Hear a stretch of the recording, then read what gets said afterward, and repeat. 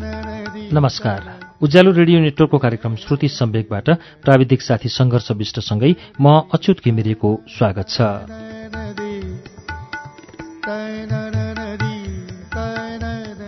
श्रुति सम्वेकको आजको श्रृङ्खलामा हामी भुवनहरि सिग्देलको उपन्यास जदौ मालिकको वाचन लिएर आइपुगेका छौं। गएको साता हामीले जदौ मालिकको चौथो श्रृङ्खला वाचन गर्यौं। चौथो श्रृङ्खलासम्म आइपुग्दा पृष्ठ 78 मा गएर हामीले रोकेका थियौं। पृष्ठ 78 सम्म आइपुग्दा एकजना राउत भन्ने व्यक्ति हरिको घरमा आइपुगेका छन्, जो पहिले दरबारमा काम गर्ने गर्थे। हरिले खोजिरहेको दरबारको रहस्य उनीबाट खुल्छ कि जस्तो भएको छ। के हुन्छ त सुनौ भुवनहरि सिग्देलको उपन्यास जदौ मालिकको 5औं श्रृङ्खला पृष्ठ 79 बाट।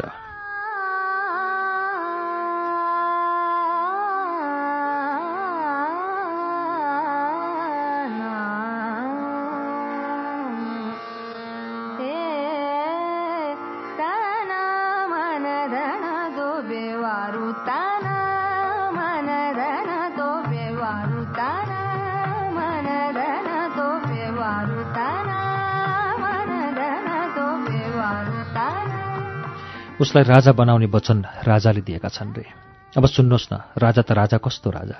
नयाँ मुलुक भन्छन् नि, नेपालगञ्ज पश्चिमको कालापानी। 100 रुपियाँ साथमा लिएर गयो भने बाँचुन्जेल खाना लाउनु पुग्ने र मरेपछि क्रिया खर्च समेत भ्याउने ठाउँ। यहाँबाट पश्चिम बर्दियाको जंगल पार गरेपछि कर्णालीको चिसापानी पुगिन्छ रे। कर्णाली नदी तालसे पेरे पुगेपछि बङ्गाला फाट्छन्। बर्खामा त चिरा चिरा परेर भल छोड्छन्। अब कर्णालीको नामै मेटिन्छ। पश्चिमको ठूलो बङ्गालोलाई कौरियला नदी र पूर्वको बङ्गालो गिरवा नदी भनेर बग्छन्। यिनै दुई नदीको बीचमा राजापुर छ रे, ठूलो। इन्द्रपुर पुगेपछि कौरियला र गिरवा फेरि जोडिन्छन् र भारत बस्छन्। अब सबै नाम हराएर गागरा नदी बन्छ र त्यो कर्णाली। राजापुर, कौरियला र गिरवाले चारैतिर घेरेको जमिन भयो। गिरवा नदीको कोठिया घाटबाट डुङ्गा चढेर मात्रै राजापुर पुगिन्छ रे। यही राजापुरको एउटा जिमिनदारी लिलामी भयो। त्यो 500 बिघाको जिमिनदारी जग्गा रे। त्यसमा राजाले अरू 500 बिघा थपेर त्यसको जिरायत प्रतापध्वजलाई दिने। जम्मा 1000 बिघाको जिमिनदारी बनाएर कालापानी पठाउने योजना दरबारले गरिसकेको छ। ल भन्नुहोस् त, प्रतापध्वज भएन कि अब राजा? यता फिरेर आउने हो होइन? यति भनेर राउत मज्जासँग हाँसे। मेरा निम्ति यो मानिस भगवान नै साबित भएको ठानेर ध्यानपूर्वक उसका कुरा सुन्दै थिएँ म।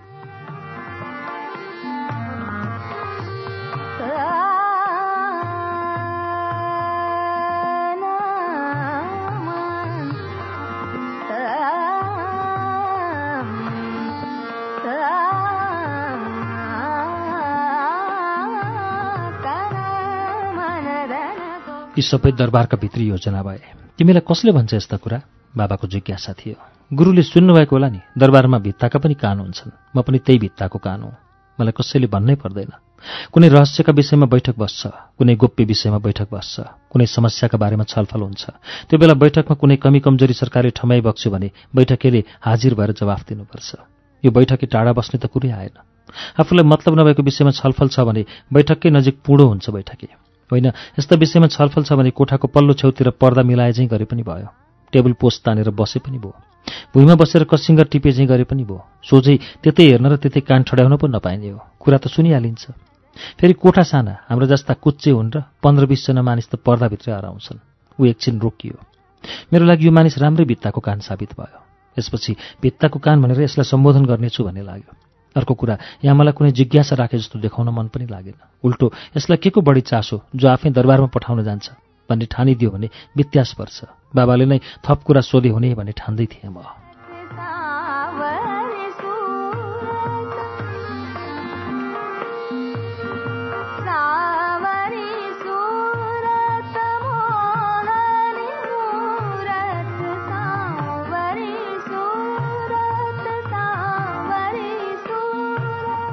होइन राउत, यी भए षड्यन्त्रका कुरा। दरबारभित्र त्यस्ता घटना सामान्य हुन् पनि भन्छन्। आफूलाई थाहा नभएको कुरो। बरु राजाका बैठकमा गफ गर्ने भनेको कस्तो हो? बाबाले कुरालाई त्यता मोडिदिनु भयो। गफ भनेको गफ नि, बगमफुस कुरा। तर गफका पनि नियम छन्। अर्को गफीले गफ गरिरहेको छ भने बीचमा बोल्न पाइन्न। गफीको पनि पक्ष र विपक्ष हुन्छ। गफमा कसले कसलाई कसरी हराउने भन्ने दाउ हुन्छ। कतै अर्को कसेर गफीलाई अठ्याइन्छ। गफमा जित्नेले इनाम पाउँछ। भित्ताको कान मक्ख पर्यो। तिमीले पनि गफ जितेका छौ? बाबाले सोध्नुभयो। गुरु, त्यति सजिलो छैन। पेसा नै गफ भएका खली खली गफी जम्मा हुन्छन्। मैले एकपटक गफ गरेर राजाका हातबाट 100 रुपियाँको थैली इनाममा पाएको छु। त्यो गफ म सुनाउँछु। म बैठकी मात्र होइन, गफी पनि हो भन्ने कुरा राजाले 12-14 वर्ष अघि नै ठम्ब्याइस्यो। राजा पनि मान्छे नै हो नि बाबा। उसलाई पनि हँसी विनोद गर्न मन लाग्छ, खेल्न मन लाग्छ, घुम्न फिर्न मन लाग्छ, भोक पनि लाग्छ, तीर्था नि लाग्छ। तर हामीले जस्तै खुलेआम बोल्न पो सक्दैनन् त। त्यो दिन भुइँ सफा गर्ने हाते मेसिन चलाएर आफ्नो काम गर्दै थिएँ म। राजाको बैठकमा सवारी भयो। पछि महारानी पनि आइस्यो। भुइँको दरी, खोल, तन्ना, बालिस्टा सबै हातैले छोएर हेरिस्यो। म नजिकै आइपुगेपछि ए राउत भनेर बोलाइस्यो। सरकार जो हुकुम भनेर उठेँ, निहुरिएँ। तिम्रो घर कहाँ रे? सोधिस्यो। रामकोटमा छ सरकार। मैले भने रामकोट कहाँ छ? सीतापाइला उता छ। उता भनेको कता हो? पश्चिमपट्टि हो सरकार। सीतापाइला किन भनेको? राजाले बितण्डा झिकिस्यो भन्ने मैले बुझिहालेँ। त्यहाँ सीताको पैतालाको छाप ढुङ्गामाथि भएर सरकार। कहिले सीताले छाप लगाइछन्? राम, लक्ष्मण र सीता वनवास गएका बेला रावणले सीताजीलाई हरण गर्यो। विमानमा सीतालाई पनि राखेर उड्दै थियो। कसो कसो विमानबाट सीता हाम फालिन्। त्यहीँको ढुङ्गामा पैतालो टेकिन पुग्यो। त्यसैको छाप बसेकोले सीतापाइला भनियो। सीता तल झरेको देखि रावणले विमान भुइँमा बसालेर फेरि सीतालाई त्यसमा राखेर लङ्का लग्यो सरकार। त्यो त मैले माने। रामकोट किन भनेको? रामले कोट राखेको हुनाले सरकार। राम कहिले कहाँ राखेछन् कोट? रावणले सीतालाई विमानमा राखेर उडायो भन्ने चाल पाएपछि कता कताबाट विमान उड्यो भन्ने सोध्दै मेरो गाउँमा राम आइपुगेछन्। त्यो बेला पनि मेरा जिजुको बसोबास त्यहाँ रहेछ। घाममा असिन पसिन भएर आएका रामलाई ती जिजुले पिँढीको गुन्द्रीमा राखेछन्। प्यास लाग्यो होला भन्ने ठानी माटाको गाग्रोबाट एक अंखुरा पानी ल्याएर खान दिएछन्। त्यो एक अंखुरा पानी घट रित्याएर सोधेछन्, रावणले सीतालाई यहीँ माथिबाट उडाएर ल्याएको भन्छन्, तपाईँले पनि देख्नुभयो कि?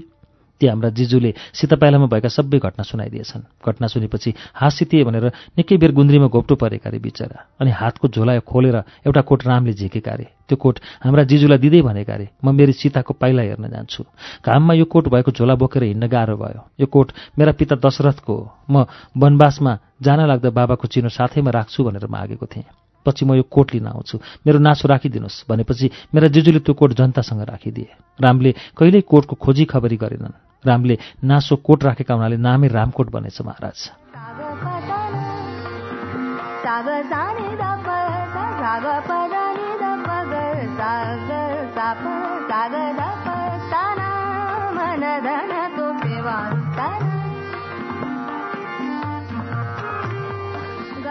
धत गफी, त्यस्तो भए खै त त्यो कोट? राजाले फेरि सोधी बक्स्यो। सरकार, मेरो 5 पुस्ता अघिसम्म त्यो कोट जतन गरेर जिउका त्यौँ राखिएको थियो अरे। ती बराजुलाई लागेछ खोइ आजसम्म यो कोट खोज्न राम आएनन्, बरु आफै लगाउनु पर्यो भन्ने विचार गरेर हात छिराएको त दुवै बाउलाको कुइनोमा भङ परेछ। अनि ती बराजुले सोचेछन्, यी दुवै बाउला झिकेर फाल्नु पर्यो, अनि त मज्जाको इष्टकोट भइगयो भनेर इष्टकोट बनाई उनले बाँचुन्जेल लगाए। उनी मरे। उनका छोराले त्यही इष्टकोट लगाउन खोज्दा डडाल्नुमा भङ परेछ। मक्यो पनि त होला नि सरकार, हजार वर्ष अघिको कोट हो त्यो। उनले उधारेर पिठ्यौँको भाग फाले। अगाडिका 2 पाटाबाट मज्जाका 2टा बिर्के टोपी बनाएर फेरि लाउन थालेछन्। उनी पनि मरे। तेस्रो पुस्ताका बाजेले टोपी झिकेर हेर्दा दुवैको तालुमा हातै छिर्ने दुलो परेको भेटे। घेरोको बचेको कपडाबाट राम्रो थैली बनाएर खुद्रा पैसा त्यसमा हालेछन्। त्यसलाई सुरक्षित गर्न दलिन र निदालको प्वालमा घुसारेछन्। आफ्ना बाबाले थैलीमा पैसा घुसारेर त्यहाँ राखेको कुरा मेरा बालाई थाहा रहेछ। ती हजुरबा मरेपछि बाबाले त्यो खैली खोज्नुभयो, भेटिएन। राखेको ठाउँमा थैली नभेटेपछि पक्का मुसाले लग्यो होला भनेर घरभरिका मुसाका दुलामा हात छिराएर हेर्नुभयो। कतै पनि त्यो थैली फेला परेन सरकार।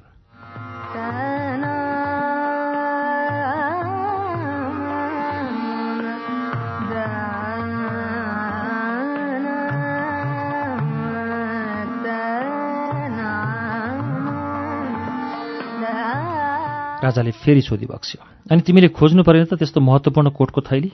खोज्थे सरकार। बैठकीको जागिर पाएँ, कुन सफा गरौँ? मुसाको खोर्की राजाको बैठक। फेरि समस्या अर्को पनि छ त्यसमा। कस्तो समस्या? मुसाका दुला जतिमा हात छिराई मेरो बाबाले खोजिसक्नुभयो। गारोको भित्रभित्रै कता लगेर गुड बनाएको होला मुसाले। त्यो पत्ता लाउन आफू बसेको घरै भत्काउनु पर्यो। सरकार, मेरो परिवारको घरवासको प्रबन्ध हुन्छ भने म त ज्यामी लगाएर पनि त्यो घरलाई पाताल पुर्याइदिन्छु र थैली खोज्छु, जो हुकुम। मेरा गफले राजारानी मरी हाँसे। हुकुम भो, यस्ता गफीसँग कुरा गरेर साध्य हुन्छ कहीँ? जसो गरे पनि उसकै कुरा माथि भन्दै बैठक बाहिर सवारी भयो। ए राउत भाइ, आज फुर्सदकै दिन हो। तिमीले इनाम जितेको गफ कस्तो थियो त्यो सुनाउ न। बाबालाई मजा लागेछ गफीको गफ। मेरो लागि त यो मानिस धेरै उपयोगी छ। योसँग सम्पर्क गर्ने तरिका सोच्नु पर्ला भन्ने विचार मनमा लागिरह्यो मलाई। गफीले इनाम जितेको गफ सुरु गर्यो। पूर्व रामेछापबाट एकजना गफी आएर राजाका ढोकामा बस्ने कर्मचारीलाई भनेछ, म रामेछापदेखि राजालाई गफ सुनाउन आएको, खबर पुर्याइदिनुहोस्। यो खबर राजाका कानमा पुग्यो। तुरुन्त बैठकमा हाजिर गराउनु भन्ने हुकुम भयो। 4-5 दिन अघि स्याङ्जाका 2 जना गफी आएर 2 दिनसम्म गफ सुनाएका थिए। गफ सकेर ती बिदा भएर गए। गफीलाई राजाले सधैँ पालेर राख्ने कुरै भएन। अनि म पनि गफ प्रेमी मान्छे। त्यहाँ आउने हरेक गफीका गफ बैठकका कुनामा बसेर सुनिहाल्थे। त्यो दिन आउने गफीले जोडा खोइ त सरकार, जोडा नभई सुनाएको गफ 1 सरो हुन्छ भन्यो। राजाले तुरुन्तै मलाई डाकी बक्सेर हुकुम भयो, ए राउत, आज यी गफीको जोडा त दरबारको इज्जत धान्नु। राजाले सोचिसी होला, मैले जिते दरबारको 1 नाच उचो, हारे राउतलाई कुचो। मैले तयार नभई धरै थिएन। त्यो गफीको अगाडि गएर बसेँ म। बस्ने बित्तिकै उसले मलाई भन्यो, मसँग गफीको जोडा बन्नेले 10 पुस्ताका जिजुका नाम भन्नुपर्छ, मन्जुर छ? मन्जुर छ, पहिला तपाईँ नै सुरु गर्नुहोस्। मैले उसलाई अगाडि लाएँ। हरिदत्त, सीताराम, दाताराम, जमुना प्रसाद, भीमनाथ, विश्वनाथ, पद्मपाणी, विद्याधर, गंगाधर र मेरा पिता लक्ष्मीनारायण भन्यो। भवानी शरण, दुर्गादत्त, हरिदेव, देवेन्द्रराज, अग्निदेव, अभयदेव, हुतराज, वामन, परशुराम, धनञ्जय, उदयदेव, काशीनाथ, कमलनयन, नन्दराम, श्रीकान्त, धर्मनिधि, योगराज, उमानाथ, ईश्वरीदत्त, प्रभुराम। यी नाम 40 पुस्तादेखि 20 पुस्तासम्मका हुन्। अब 19 जिजु छन्, अघि म आउँछु। बाँकीका नाम सुनाऊ? मैले सोधेँ। त्यो गफी हडबड आयो। एकछिनपछि भन्यो, भो पर्दैन, अब गफै गरौँ, मेरो रोकिँदैन गफ। प्रमाणसहित रोक्न सक्नुभयो भने म हार्छु, प्रमाण पुगेन भने तपाईँको हार हुनेछ। हुन्छ, गफ सुरु गर्नुहोस्। म पटक्कै हडबडाएको थिइनँ। मनमा थियो, हारे ज्यान जाँदैन, जिते राज्य पाइँदैन। तपाईँको जन्म कुन सालको हो? यो गफी यस्ता प्रश्न गर्न लाग्यो। विक्रम सम्वत 1930 फागुन 4 गते हो। तपाईँको नि? मैले सोधेँ। विक्रम सम्वत 1935 जेठ 8 गते। उसले भन्यो, तपाईँ मेरो कान्छो भाइ पो हुनुहुँदो रहेछ। गफ गर्नुहोस् न। उसले गफ सुरु गर्यो। मानौ तपाईँ रेलको ड्राइभर हुनुहुन्छ। त्यो रेल कलकत्ताको हावडा स्टेसनमा रोकियो। त्यहाँ 60 यात्रु झरे, 80 यात्रु चढे। रेल मुजफ्फरपुर आयो। त्यहाँ 50 जना चढे, 30 जना झरे। रेल पटना पुग्यो। 2 जना बाहेक सबै यात्रु झरे। त्यहाँ 103 यात्रु चढे। त्यो रेल लखनऊ गयो। 80 यात्रु झरे, 80 नै चढे। रेल दिल्ली गयो। रेलका सबै यात्रु झरे। त्यहाँ 70 यात्रु चढे। रेल राजस्थानको अजमेरमा रोकियो। 20 जना झरे। त्यहाँबाट 25 यात्रु चढे। रेल गोवा पुग्यो। त्यहाँ 40 यात्रु झरे, 80 यात्रु चढे। अब त्यो रेल बम्बे जाँदै थियो। बीच बाटोमा रेल लिकबाट उछिटिएर पल्ट्यो। मानिस हताहत भएनन्, तर अधिकांश घाइते भए। पुलिसले त्यो दुर्घटना चालकको लापरवाही भन्ने रिपोर्ट दियो। ल भन्नुहोस् त, त्यो चालक कति वर्षको थियो?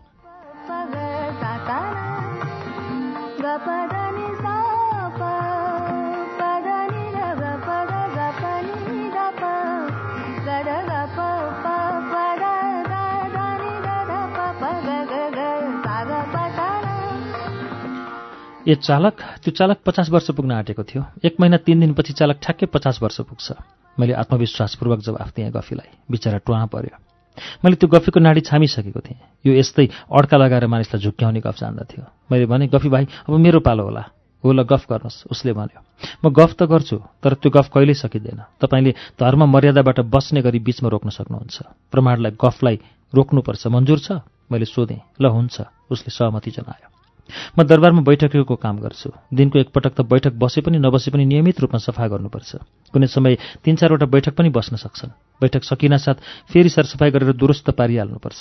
कहिल्यै फुर्सद हुँदैन बैठकलाई। ऊ बीचमा बोल्यो, यो त काम भयो, गफ कोही त? गफ त सुरु नै भएको छैन। तपाईँ बेकार आत्तिनुभयो। ल गफ सुन्नुहोस्। गएको रात खाना खाएर ओछ्यानमा पल्टेको मात्र थिएँ, म त भुस्सै निधाएछु। गफी भाइ, मैले सपना देखेँ, म भुत्तुक्कै मरेछु। भैँसीका टाउका भएका 4 जना मुसलन्डा आएर मलाई टनटनी पाता कसेर आकाशतिर उडाए। तिनले ठूलो दरबारको ढोका अगाडि मलाई झारे अनि घरर भुइँमा घिसार्न थाले। घिसार्दै ठूलो बैठक कोठाभित्र लगे। त्यो बैठक हाम्रो टुडी खेलभन्दा ठूलो थियो, तर वारपार छर्लङ्गै देखिन्थ्यो। पल्लो कुनाबाट बोलेको पनि ओल्लो छेउमा प्रष्टै सुनिन्थ्यो। उत्तरतर्फ 2टा बडै मानका सिंहासनमा यमराज र चित्रगुप्त बसेका थिए। उनका अगल-बगल लहरै टेबुल र ठूल्ठूला ठेली पल्टाएर बसेका 3का कारिन्दा थिए। हरेक टेबुलका बीचमा मानव विभाग, बाँदर विभाग, कुकुर विभाग, बिराला विभाग, बुवासा विभाग, हात्ती विभाग, गणेउला विभाग, चिप्लेकिरा विभाग, कण विभाग भनौँ न, सबै जीवजन्तु र प्राणीसम्मका विभाग लेखिएका कागज झुन्डिएका थिए। तिनका एक अपराधको बही पढेर कारिन्दाले चित्रगुप्तलाई सुनाउँथ्यो। चित्रगुप्तले त्यसलाई दिनुपर्ने दण्ड सजाय निर्णयका लागि यमराजलाई पेश गर्थ्यो। मलाई चौखुरिया र मानव विभाग अगाडिको भुइँमा लडाइएको थियो। सबैभन्दा बढी भिड पनि यही विभाग अगाडि थियो। अन्य टेबुलका अगाडि यसै गरी डोरीले टुर्याएर लडाइएका जीवजन्तुका सिलिङमिलिङ थुप्रा थिए। मेरो जिउ बाउडेर कटकट दुख्दै थियो। कतिपटक डोरी फुकाइदिनुहोस् भनेर म चिच्चाएँ पनि कसैले टेर पुच्छर लाएन। कफी भाइ मुड जस्तै विवश भएर भुइँमा छटपटाइरहेँ म। बल्ल तल्ल मेरो बही खोल्यो कारिन्दाले। चित्रगुप्तलाई मेरो अपराधको फिरिस्त सुनाउन थाल्यो।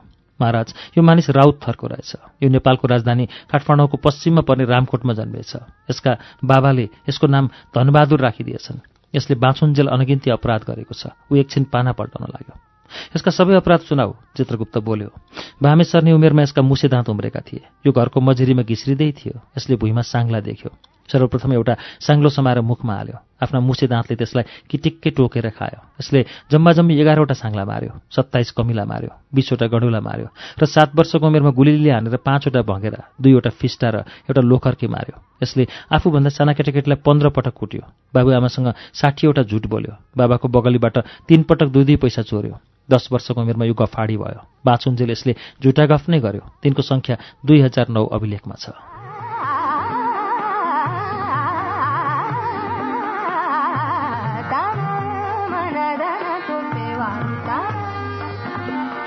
ठूलो भएपछि यसले राजाका दरबारमा बैठकेको जागिर खायो।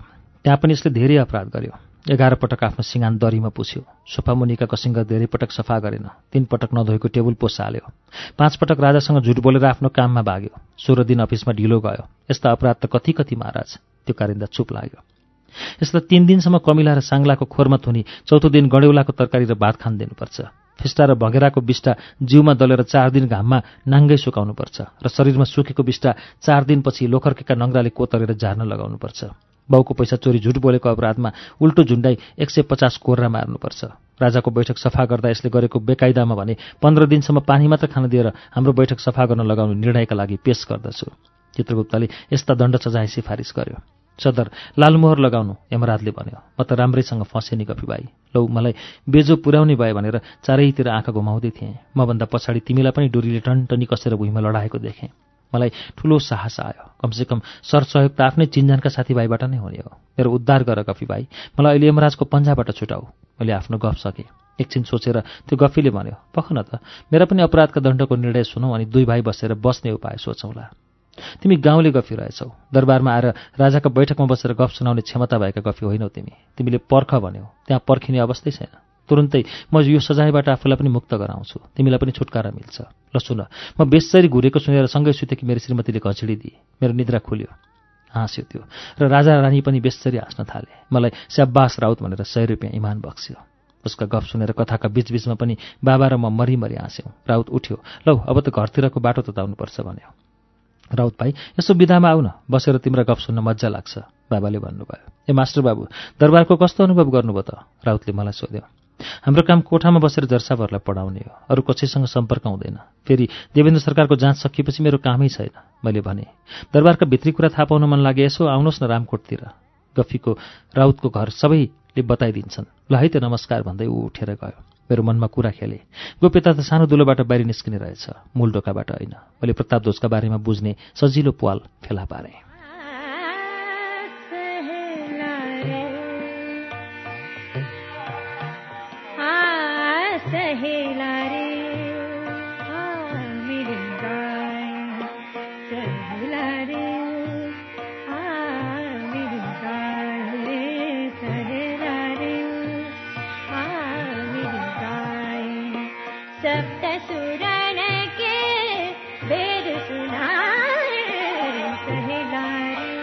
गफी राउतका गफ सुनेको 2 महिनापछि एउटा शनिबार म रामकोटतिर गएको थिएँ।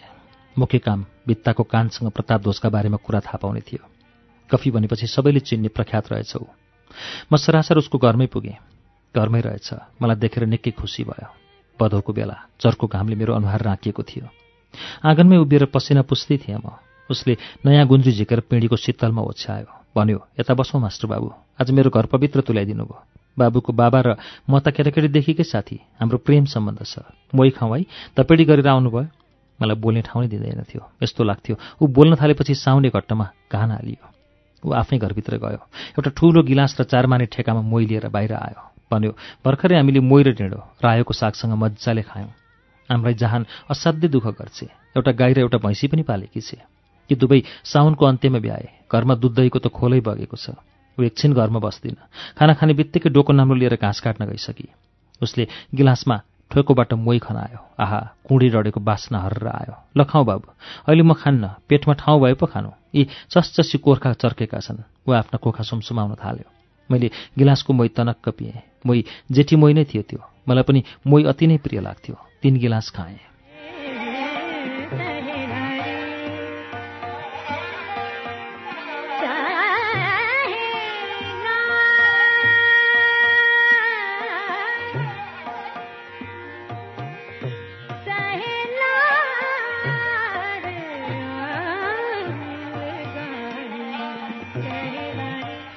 उसले धाराप्रवाह गफ सुरु गर्यो। देवेन्द्र जङलाई दार्जिलिङतिरै पढ्न पठाउने कुरोदेखि लिएर प्रतापदोदलाई आउँदो दशैंपछि राजापुरको जमिनदारीमा पठाउने निर्णय दरबारले गरेको कुरा सुनायो। उसका कुरा सबै मैले दिमागमा टेप गरेँ। उसले त राजाका रनिवासदेखि लिएर नानीका रासलीलाका गुह्य पनि खोल्न भ्यायो। वास्तवमा दरबारको यो कानले यति धेरै भेद सुनेको थियो, सायद दरबारभित्रको अर्को सचिवलाई पनि त्यति विघ्न रहस्यको पत्तो नहुँदो। त्यो गफीका गफमा म यति धेरै भुलेको थिएँ, दिन घर्किन लागेको कुरासम्म याद भएन। गफकै बीचमा उसको श्रीमतीले घाँसको भारी ल्याइसकेकी थिए। उसले हरिया मकै पोल्न अराइसकेको थियो। दुई घोगा मकै र टन्नै मोही समेत खुवाएर मात्र उसले मलाई बिदा दियो। घरमा पुग्दा झप्पै साँझ पर्यो। मलाई शिक्षा विभागले कार्यालयको काम लगाउन थालेको थियो। स्कुलको काममा मेरो कमै उपस्थिति हुन्थ्यो। यो कुरा मैले शिक्षा निर्देशकलाई भने पनि ऊ हाँस्थ्यो र भन्थ्यो, हरि सर, स्कुल त रुटिनमा चल्ने कुरा हो, चलिहाल्छ। तपाईँ व्यवहार कुशल र कुनै पनि समस्यालाई चतुर्याइपूर्वक गर्न सिपालु हुनुहुन्छ।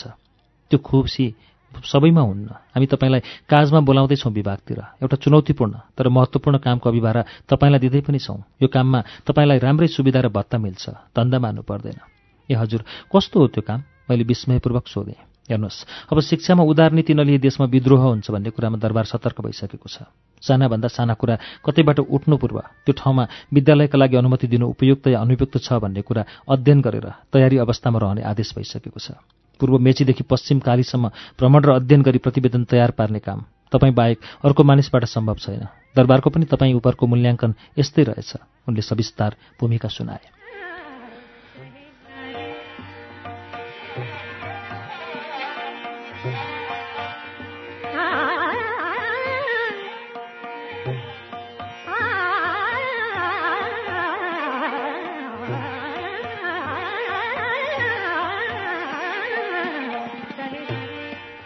मैले के गर्ने? मैले सोधेँ। दशैंपछि रवाना, खर्च वर्च बुझ्ने, आवश्यक सामान र एकजना सहायक लिएर हिँड्ने योजना बनाउने। उनी मुस्कुराए।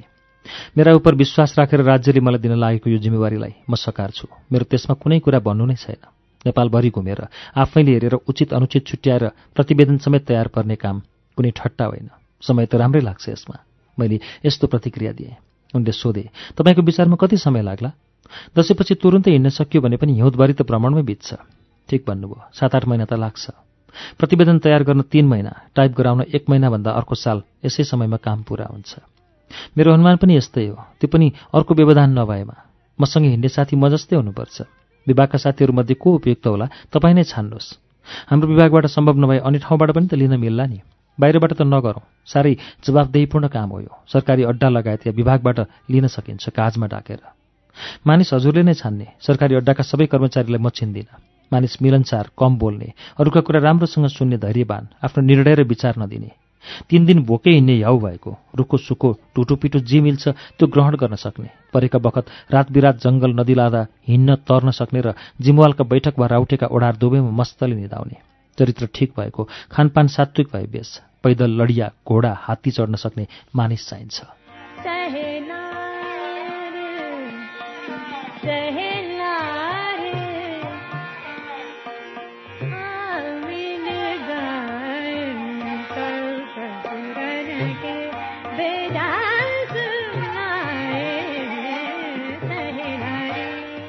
ए हरि सर, तपाईँले त 32 लक्षणयुक्त मानिस पो खोज्नुभयो त। त्यस्तो मानिस सम्भव होला र? असम्भव हुन्न। अरू कुरा खप्न पनि सकिएला, तर विकल्पै नभएका यी लक्षण भने अपरिहार्य छन्। सच्चरित्र, मिलनसार, निडर, संयमी, कुरा सुन्ने, कम बोल्ने, यी चाहिँ वाञ्छनीय योग्यता भनौँ न। म हाँसेँ। ल, म कोसिस गर्छु। यो सालको तिहार भ्रमणमै मनाउने गरी योजना तयार गर्नुहोस्। यो सल्लाह मैले बाबा आमालाई र श्रीमतीसँग गरेँ। सरकारले पत्याएर दिन लागेको जिम्मेवारीबाट पछि हट्ने त कुरै आउन्न अरे। बाबाको भनाइ सकारात्मक थियो। त्यसो त हो बाबा, हजुरलाई पनि बेला बेलामा बाथले दुःख दिन थालेको छ। आमाकै शरीर पनि कमजोर हुँदैछ। घरमा 2 भाइ छोरा छन्। तिनको पढाइका कुरा छन्। गाई छ। तिनका स्याहार सुसारमा करुणालाई भ्याइ नभ्याइ नै छ। मैले भने, यी कुरामा त यहीँ साथमै छँदा पनि तेरो भूमिका के थियो र? यी कुरा स्वाभाविक हुन्, चल्छन्। तिनको चिन्ता छैन। चिन्ता तेरो हो हामीलाई। बिना चिन्जानका ठाउँमा भ्रमण गर्नुपर्ने काम छ। डाँका चोर फटाएको कमी कतै छैन। यता ठुलो नाति छ, 6 वर्ष पुरा हुन लाग्यो। तसँग अलि रत्तिएर लेखपट गर्थ्यो। उसकी आमालाई गन्दै गन्दैन। अर्को साल उसको व्रतबन्ध जुर्छ अरे। के त 7-8 महिना घरै नफर्किने हो र हरि? बाबाले यी व्यावहारिक प्रसङ्गपछि यस्तो प्रश्न गर्नुभयो। होइन बाबा, 3-4 महिना लगाएर पश्चिमको काम सक्ने, त्यसपछि घरमा आएर केही समय बस्ने अनि पूर्वतर्फको काम गर्नु पर्ला, मैले भने।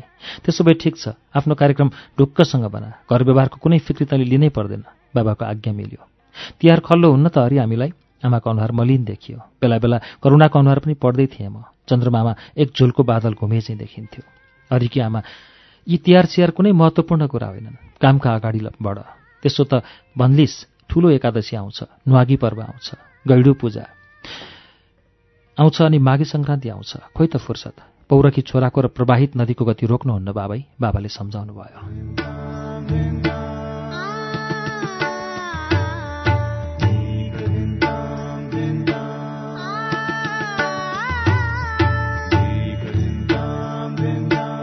श्रुति सम्वेकमा अहिले तपाईँले सुन्नुभएको वाचन भुवनहरि सिग्देलको उपन्यास जदौ मालिकको वाचन हो। यसको बाँकी अंश वाचन लिएर केही बेरमा आउनेछौँ। उज्यालो सुन्दै गर्नुहोला।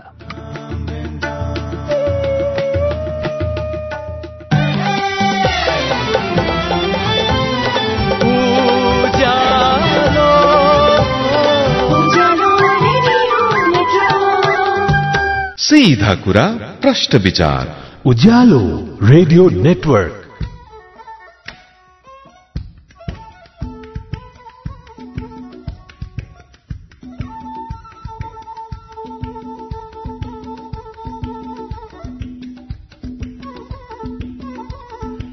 कार्यक्रम श्रुति सम्वेकमा तपाईँलाई फेरि स्वागत छ। श्रुति सम्वेक तपाईँ उज्यालो रेडियो नेटवर्क काठमाडौँमा 90 मेगाहर्जसँगै देशभरिका विभिन्न रेडियो स्टेशनबाट एकैसाथ सुनिरहनु भएको छ। श्रुति सम्वेकमा हामी भुवनहरि सिग्देलको उपन्यास जदौ मालिकको वाचन सुनिरहेका छौं। अब यसको बाँकी अंश वाचन सुनौं।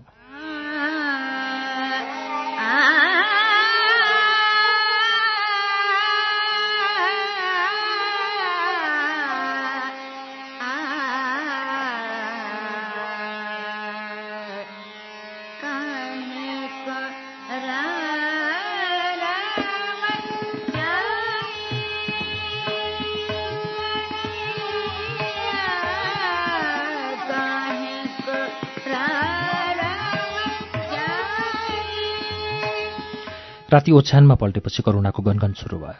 आखिर मानिसले जे नै जति नै कमाए पनि उही दुई छाक खाने हो, एक झुम्रो लाउने हो। हाम्रो घर व्यवहार राम्रैसँग चलेको छ। हजुरले पैसाको लागि मरिहत्या गर्नुपर्ने कारण त म देख्दिनँ।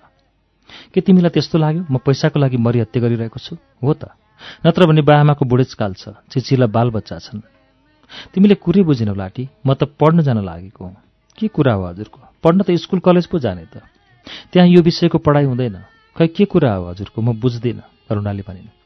मलाई यस्तो अवसर प्राप्त छ करुणा, जसबाट म देश पढ्छु, समाज पढ्छु, त्यहाँका मानिस पढ्छु। देश पढ्ने स्कुल, कलेज र विश्वविद्यालय संसारभरि कतै खुलेका छैनन्, मैले भने। मलाई विस्मयमा पारिदिनु भयो हजुरले। बुझेपछि पनि लाग्छ, तर बुझेको केही छैन जस्तो पनि लाग्छ। उनी अन्यलमा थिइन्। सबै छोराछोरी बाबुआमाबाट नै जन्मिने हुन्। बाँचे भने भोलि तिनै बाबुआमा बन्ने हुन्। करुणाले निकै बेर सोचेर भनिन्, हो सत्य हो। तिनका सन्तान पनि बाबुआमा बनेर मर्ने हुन् पक्कै। यो क्रिया प्रक्रिया कुकुर र कौवासँग पनि हुन्छ। भन करुणा, तिमी र म अनि कुकुर र कौवामा के फरक छ? त्यसो त फरक छ, जमिन आकाशको फरक छ, करुणाले भनिन्। कौवा महाविद्यालय अगाडिको कल्कीको रुखमा गुड बनाएर बस्छ। बिरालोले हाम्रै गोठको बुइँगलमा बच्चा जन्माउँछ, तर कहिले तिनका बच्चा मसँग पढ्न आउँदैनन्। ऊ जे छ बिरालो छ। बिरालो चाहिँ बाँच्न उसलाई ठुलो कसरतै गर्नु पर्दैन। तिम्रो माथिको बनाइमा त्यही रङ्ग आउँछ। मानिसले उही दुई छाक खाने हो, बिरालोले पनि उही दुईटा मुसा खाने हो। फरक बताऊ करुणा मलाई। मेरो श्रीमानलाई म बिरालो बनाउन्न, म पनि बिराली हुन चाहन्न। रह्यो घर, बाबा आमा र व्यवहार, यो कुरा करुणाले त्यति कुशलतापूर्वक सम्हाल्छे, भोलि मेरै श्रीमानलाई पनि अचम्म लाग्न सक्छ। त्यसो हो भने मैले दशैँपछि बिदा पाएँ त? मैले सोधेँ। पाउनुभयो, जानुस्। राम्रो लब्धाङ्क मैले हेर्न पाउनुपर्छ। मलाई लाग्यो करुणा पनि नारी हो, त्यो सीमारेखा ऊ पनि पार गर्न सक्दिनँ। मैले पार गरेँ भने खप्न पनि सक्दिनँ। हो त्यही कारण हो उसले भनी लब्धाङ्क मैले हेर्न पाउनुपर्छ।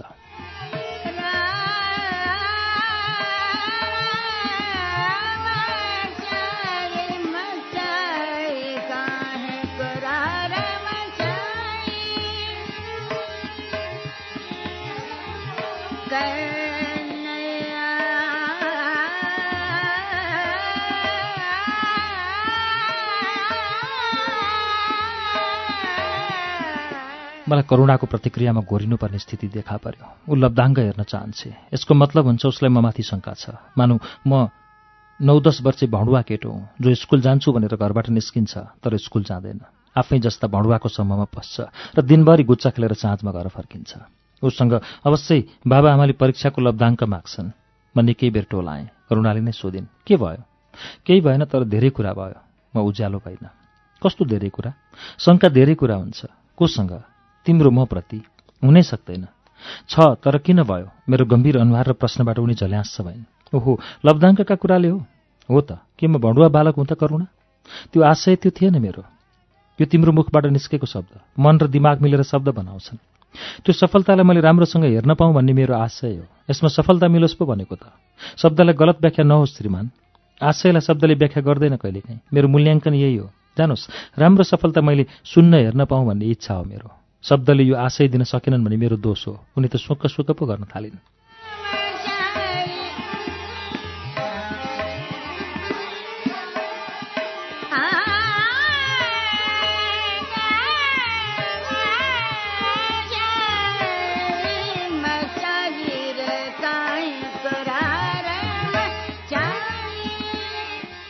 कति पातलो हुन्छ अघि आइमाईको आँसु। शब्दका प्रयोगमा धेरै विचार गर्नुपर्छ। शब्द फूल पनि हुन्, बन्दुकका गोली पनि हुन् करुणा।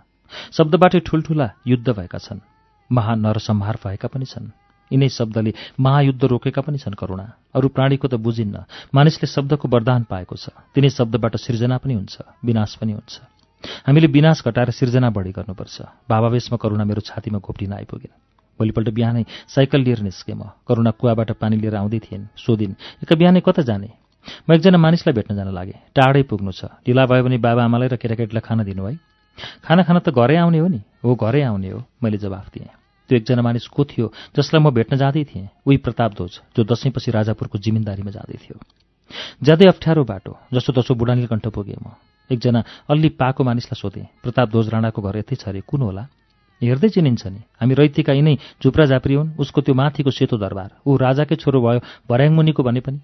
दाल बिग्रेको र गुन्द्रुक सप्रेको भन्छ नि नानी। तपाईँको घर कता हो? बुढा रसिक जस्ता लाग्थे। पर सीता पाइला हो, मैले भने।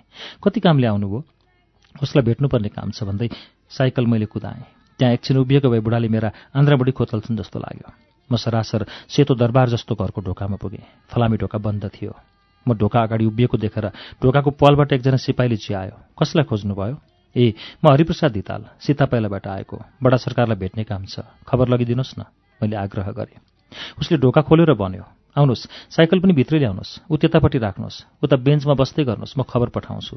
मैले देखेँ ढोकासँगैको भुइँघरमा 5-6 जना सिपाही थिए। ढोकामा उभिनेको हातमा राइफल थियो। म बेन्चमा गएर टसक्क बसेँ। एकजना सिपाही भित्रतिर गएर हरायो। मैले चारैतिर आँखा घुमाएँ। अलि पर सेतो 3 तले घर आकर्षक देखिन्थ्यो। केही सानो भए तापनि यसको निर्माण पुरै दरबार शैलीको थियो। पूर्वपट्टि फलफुलका बोट देखिन्थे। अगाडि सुन्दर फुलबारी थियो। त्यसका बीचमा 2टा पानीका फोरा आकाशतर्फ उठेर खसेका देखिन्थे। यसको मतलब हुन्थ्यो फोराको वरिपरि पक्कै पोखरी छ।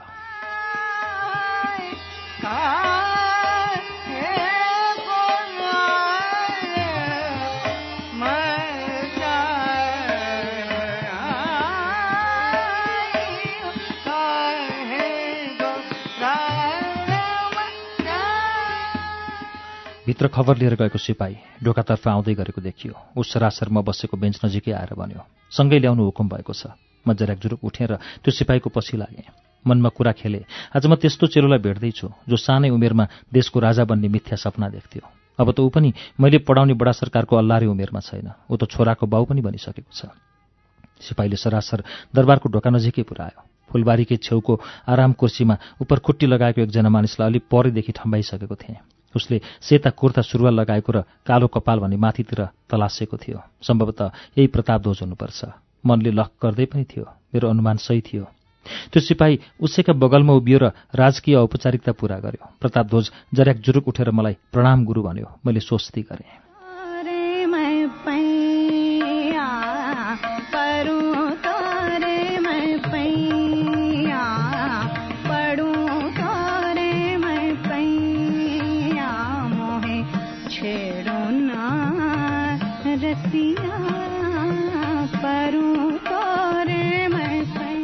यो मेरो अहोभाग्य। बिहानै गुरुको दर्शन पाएँ। जाउँ भित्र भन्दै ऊ अगाडि लाग्यो। उसले मलाई भुइँतलाका एउटा बैठक कोठामा लग्यो र बसौँ भन्यो। म पनि उसको दायाँपट्टिको सोफामा बसेँ। उसले मुस्कुराउँदै सोध्यो, गुरु आज कसरी, कहाँबाट? गुरुले मलाई कसरी सम्झिनु भयो? बडा सरकार। मैले त्यो दिन देवेन्द्र सरकारलाई सोधेको थिएँ, बडा सरकार किन पढ्न आइसेन? देवेन्द्र सरकारबाट हुकुम भयो, थाहा छैन। मेरो मनभित्र कुलदुली चलिरह्यो। मैले कारण सोध्ने ठाउँ नै पाइनँ। 5-7 दिनपछि होला कुनै काम विशेषले सचिवले मलाई डाक्नुभयो। अरू कुरा सकेपछि मैले बडा सरकारका बारेमा जिज्ञासा राखेको थिएँ। मैले छोटकरीमा भन्नुभयो, बडा सरकार पढ्न नआउने रे। दरबारभित्र यति धेरै रहस्य र दाउपेच हुन्छ भन्ने कुरा मैले बुझेकै थिइनँ सरकार। गुरुलाई के रहस्य लाग्यो त? वास्तवमा प्रतापध्वजमा परिवर्तन आइसकेको थियो। ऊ पनि राजकीय शैलीमा कुरा गर्न रुचाउँछ भन्ने कुरा उसका प्रश्न गराइबाट म बुझिहाल्थेँ।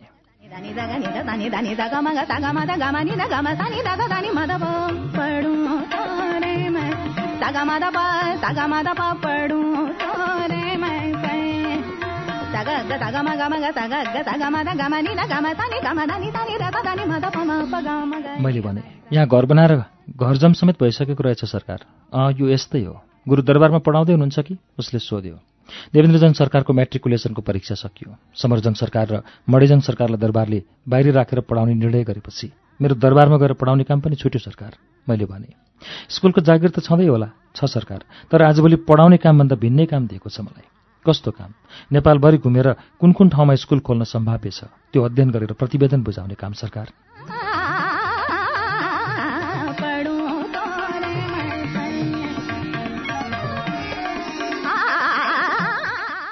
बल्ल दरबारको घैँटोमा घाम लाग्यो। यी देख्नु पो, ठाउँ ठाउँमा विद्रोह सुरु भएको छ। शिक्षा विषयमा, राजनीति विषयमा जुलुस, नारा, पर्चा हुन थालेपछि आँखा खुल्यो।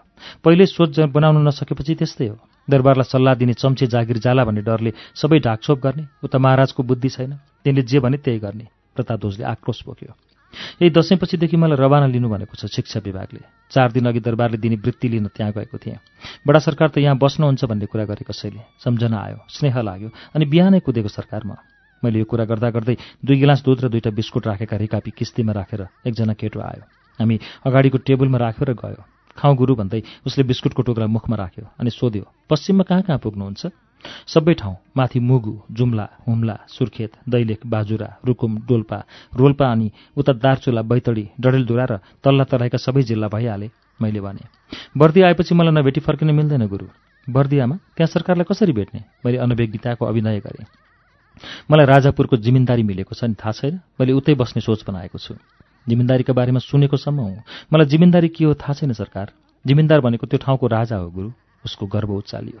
कति जमिन छ सरकार त्यहाँ? हाल 1000 बिघा मिलेको छ। आखिर सबै हाम्रै त हो नि। ऊ झन् फुल्यो। भइहाल्छ सरकार, म उता आउँदा अवश्य भेट्छु।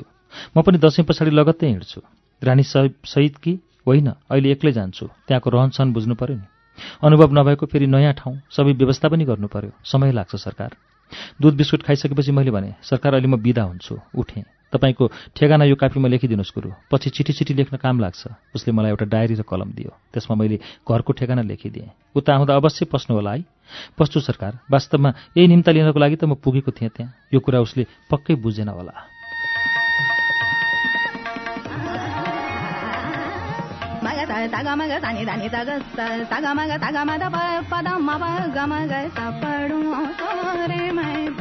दस बज्ने समय भइसकेको थियो। म आफ्नो साइकल निकालेर घरको बाटो लागेँ। घरमा पुग्दा 11 ठ्याक्कै बजेको थियो। बाबा आँगनमै बसिरहनु भएको थियो। सोध्नुभयो, बिहानैदेखि बोकबोकै कता हिँडेको हरि त?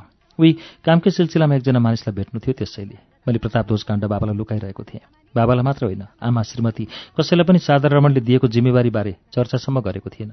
बाबाले नै भन्नुभयो, हरि खाना सेलायो, बुहारी पनि भोकै चाहिँ कुरेर बसे कि। लुगा फेरेर म भान्सामा गएँ, सेतो धोती लगाएर। पिर्कामा बस्ने बित्तिकै करुणाले सोधिन्, भोक लागेन? यति अबेर भइसक्यो। मलाई त्यति भोक छैन। साथीले दुध बिस्कुट खुवाए। बरु तिमी ज्यादै भोकायो, पस्क एकैसाथ खाने।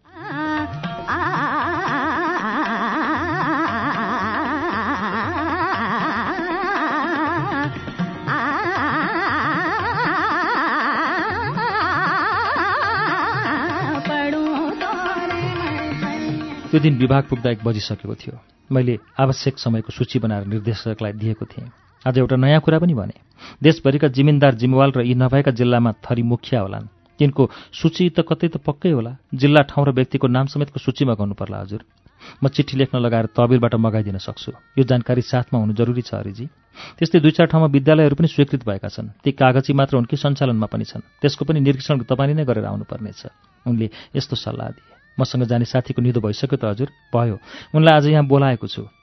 योजना विभागमा काम गर्ने 30-32 का छन् रे। ती व्यक्ति उपयुक्त छन् भन्ने सिफारिस धेरै धेरैबाट आयो। ठिकै भयो। यो मानिस ठिक ठहर्यो भने तपाईँहरू आफ्नो तयारीमा लाग्न पाउनुहुन्छ।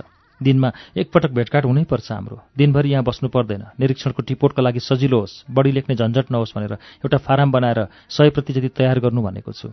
हामी यिनै कुरा गर्दै थियौँ। अघि निर्देशकले भनेका मानिसभित्र बसे। हामीले परिचय आदान प्रदान गऱ्यौँ। मुक्तिनाथ पुडासेनी रहेछन् उनी।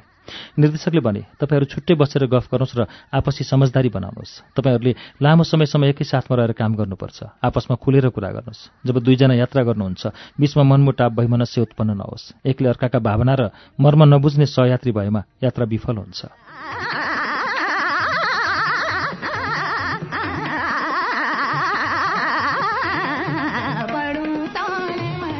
पुडासेनी र मेरो गठबन्धन मिल्यो। उनी हसमुख, मिलनसार, कम बोल्ने, साहसी र सहयोगी स्वभावका रहेछन्।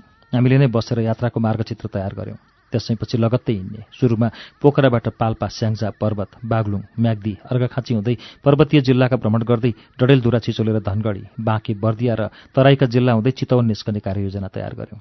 कार्तिक, मङ्सिर र पुष महिनाभित्र पश्चिमका सबै काम टुङ्ग्याउने र घर फर्कने। माघ 1 महिना घरमै बसेर प्रतिवेदनको प्रारूप तयार गरी फागुनदेखि पूर्वतर्फको भ्रमण जेठभित्र समाप्त गर्ने कार्यतालिका हामीले बनायौँ। मेरो मनमा एउटै कुराको मात्र सन्देह थियो, न यो व्यक्ति पनि भित्ताको कान पो हो कि? त्यसो हो भने यसलाई मैले प्रतापध्वजको जिम्मेदारीमा लैजानुहुन्न होला। अर्को मनले ढाडस दियो। त्यसको निरूपण समयले गर्छ।